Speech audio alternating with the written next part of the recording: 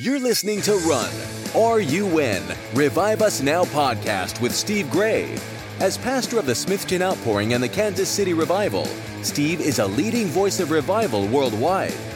Steve shares his life-changing encounters with God, along with biblical teaching that equips you to experience and lead lasting revival. Come, run with Steve and expect God to revive us now.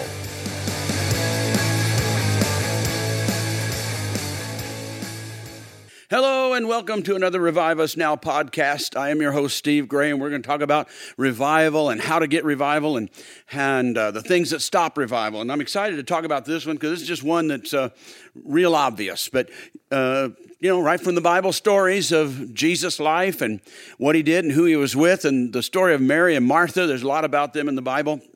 But I particularly like the one where they're at their house and Jesus is there and, other guests are there. And there's nothing wrong with this because it's natural that you want to take care of your guests and people. And Martha is concerned about, you got to fix food for them and cook for them. And, that's just the right thing to do. And so she's concerned that her sister, Mary, is not helping, And normally she would. And so she's not understanding this at all. She just doesn't understand what's going on. And so she comes to Jesus and she says, Jesus, tell her, because, Mary's going to listen to Jesus if she doesn't listen to Martha. Tell her to get in the kitchen and help me. Get in here and help me because there's a lot to do and I can't get it all done by myself. It's really not a wrong request culturally and in their society and just practically. She needs some help. And you'd think, it's sort of back in the culture, like it's women's work, get in the kitchen and help, and she's not helping. And so just Martha's not comprehending what's going on here. Jesus is, of course. But the clue to the whole thing is his answer. And the answer back to Martha is very revealing. And I think we kind of expect, and I think she expected him to just tell, Mary, get in the kitchen and help.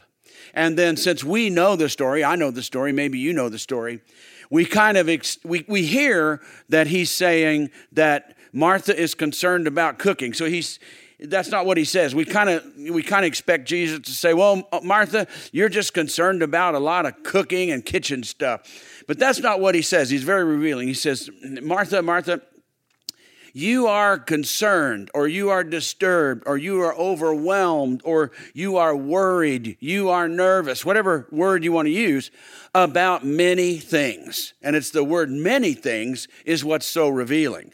It's not that sometimes you or me or us, once in a while somebody gets, something goes and you get a little nervous or something goes, you get a little concerned about something. And then it goes away, and then you don't live that lifestyle, see? We can't live in anxiety all the time. We can't live in fear all the time. We can't live in nervousness about everything. If anything could go wrong, it will go wrong. And I think it's revealing. He's revealing her personality. She needs to step over into a different realm. It's not that it was wrong for her to want Martha to help her, or Mary to help her in the kitchen. That would be a normal thing. I need some help. But it's what's going on inside of her, see? He says, you're disturbed, you're worried. You worry about many things.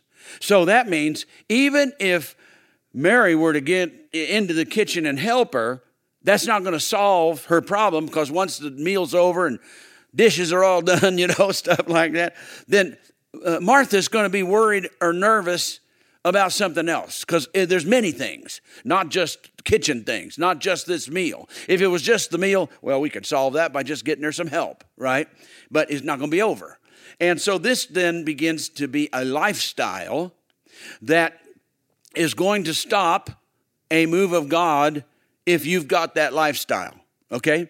If you've got that lifestyle, that's going to stop a move of God in your church. If your pastor, who wouldn't probably tell you this, or your leader, your board members, maybe, whether your pastor's male or female, or the pastor's wife, or the board member's wife, or whatever, leadership, the people that lead and have the leadership of the church, if they are like Martha, you're not going to have a move of God.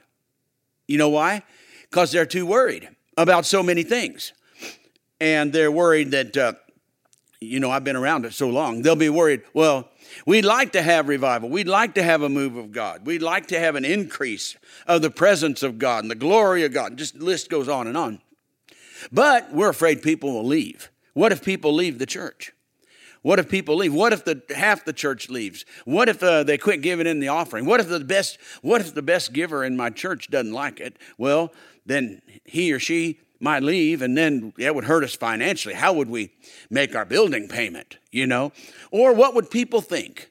Or what would my denomination think? Maybe they're part of a denominational group, and they'll think, what will my denomination think? What will my friends think? What will the rest of the board members think? If we had an outbreak of God like I've read about in books and history, and like they had, and the outbreak of God came, and the good part of it is, all the great things God did, but I'm just so worried that it'll ruin my reputation. I'll lose my friends. The rest of the church won't like it. Split the church. What about the community? What about Okay, then we just got to sit them down. Listen.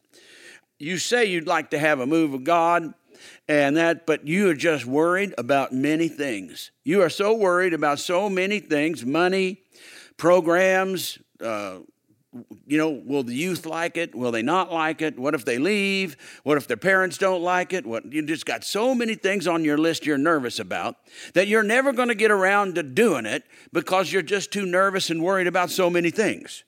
If it was just one thing, maybe we could get you through it, but it's not. And so those kinds of people will never have a move of God. They're just too worried about too many things, whether it be people, finances, attendance, whatever. Right? So now we know those kinds of people are everywhere. Worry, anxiety, fear, all those things.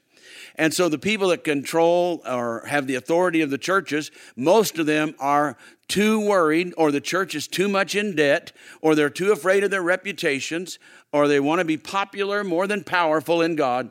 Well, they're never going to have a move of God because they're just too worried. They're like the Martha in the kitchen. Martha, you are concerned, worried, disturbed, afraid, nervous about many things. Even if we solved one of them, your list is so long, you got to have a whole change. Now, that person needs revival. That church needs revival because they're being controlled by what they worry and fear. But they're not going to get it because they're too afraid to change anything because they're just locked into that worry. Okay, you got that. Now, on the other hand, he then talks about Mary. Where's Mary? Well, this is pretty exciting because, number one, we learn that she is in the other room, not in the kitchen, and he says she's chosen something. So it was her choice. Martha chose to be nervous and upset. Mary chose to do something very unusual. That she's at the place of the feet of Jesus place, and that is reserved, at that time at least, that position at the feet of somebody, a teacher, a rabbi, a priest, whatever it was. That place at the foot of somebody was a place for a disciple. If you did that, you went and sat at the feet of somebody, you're saying, I am a disciplined one. I am disciplining myself in your teachings. I am now a disciple of yours. Well, that's a good choice, but you realize up to that time there were no female disciples that we know of. Disciples were all men. And Mary not only didn't go into the kitchen, she chose something else. She chose out of her own heart, say, I'm going to be a disciple of Jesus. And isn't it remarkable that Jesus didn't do what some denominations and religious people do and say, why, a woman can't be a disciple? Get up, come on, go, get in this kitchen where you belong, Mary. No, he says, she's made a great choice. He's proud of her, he's happy about it.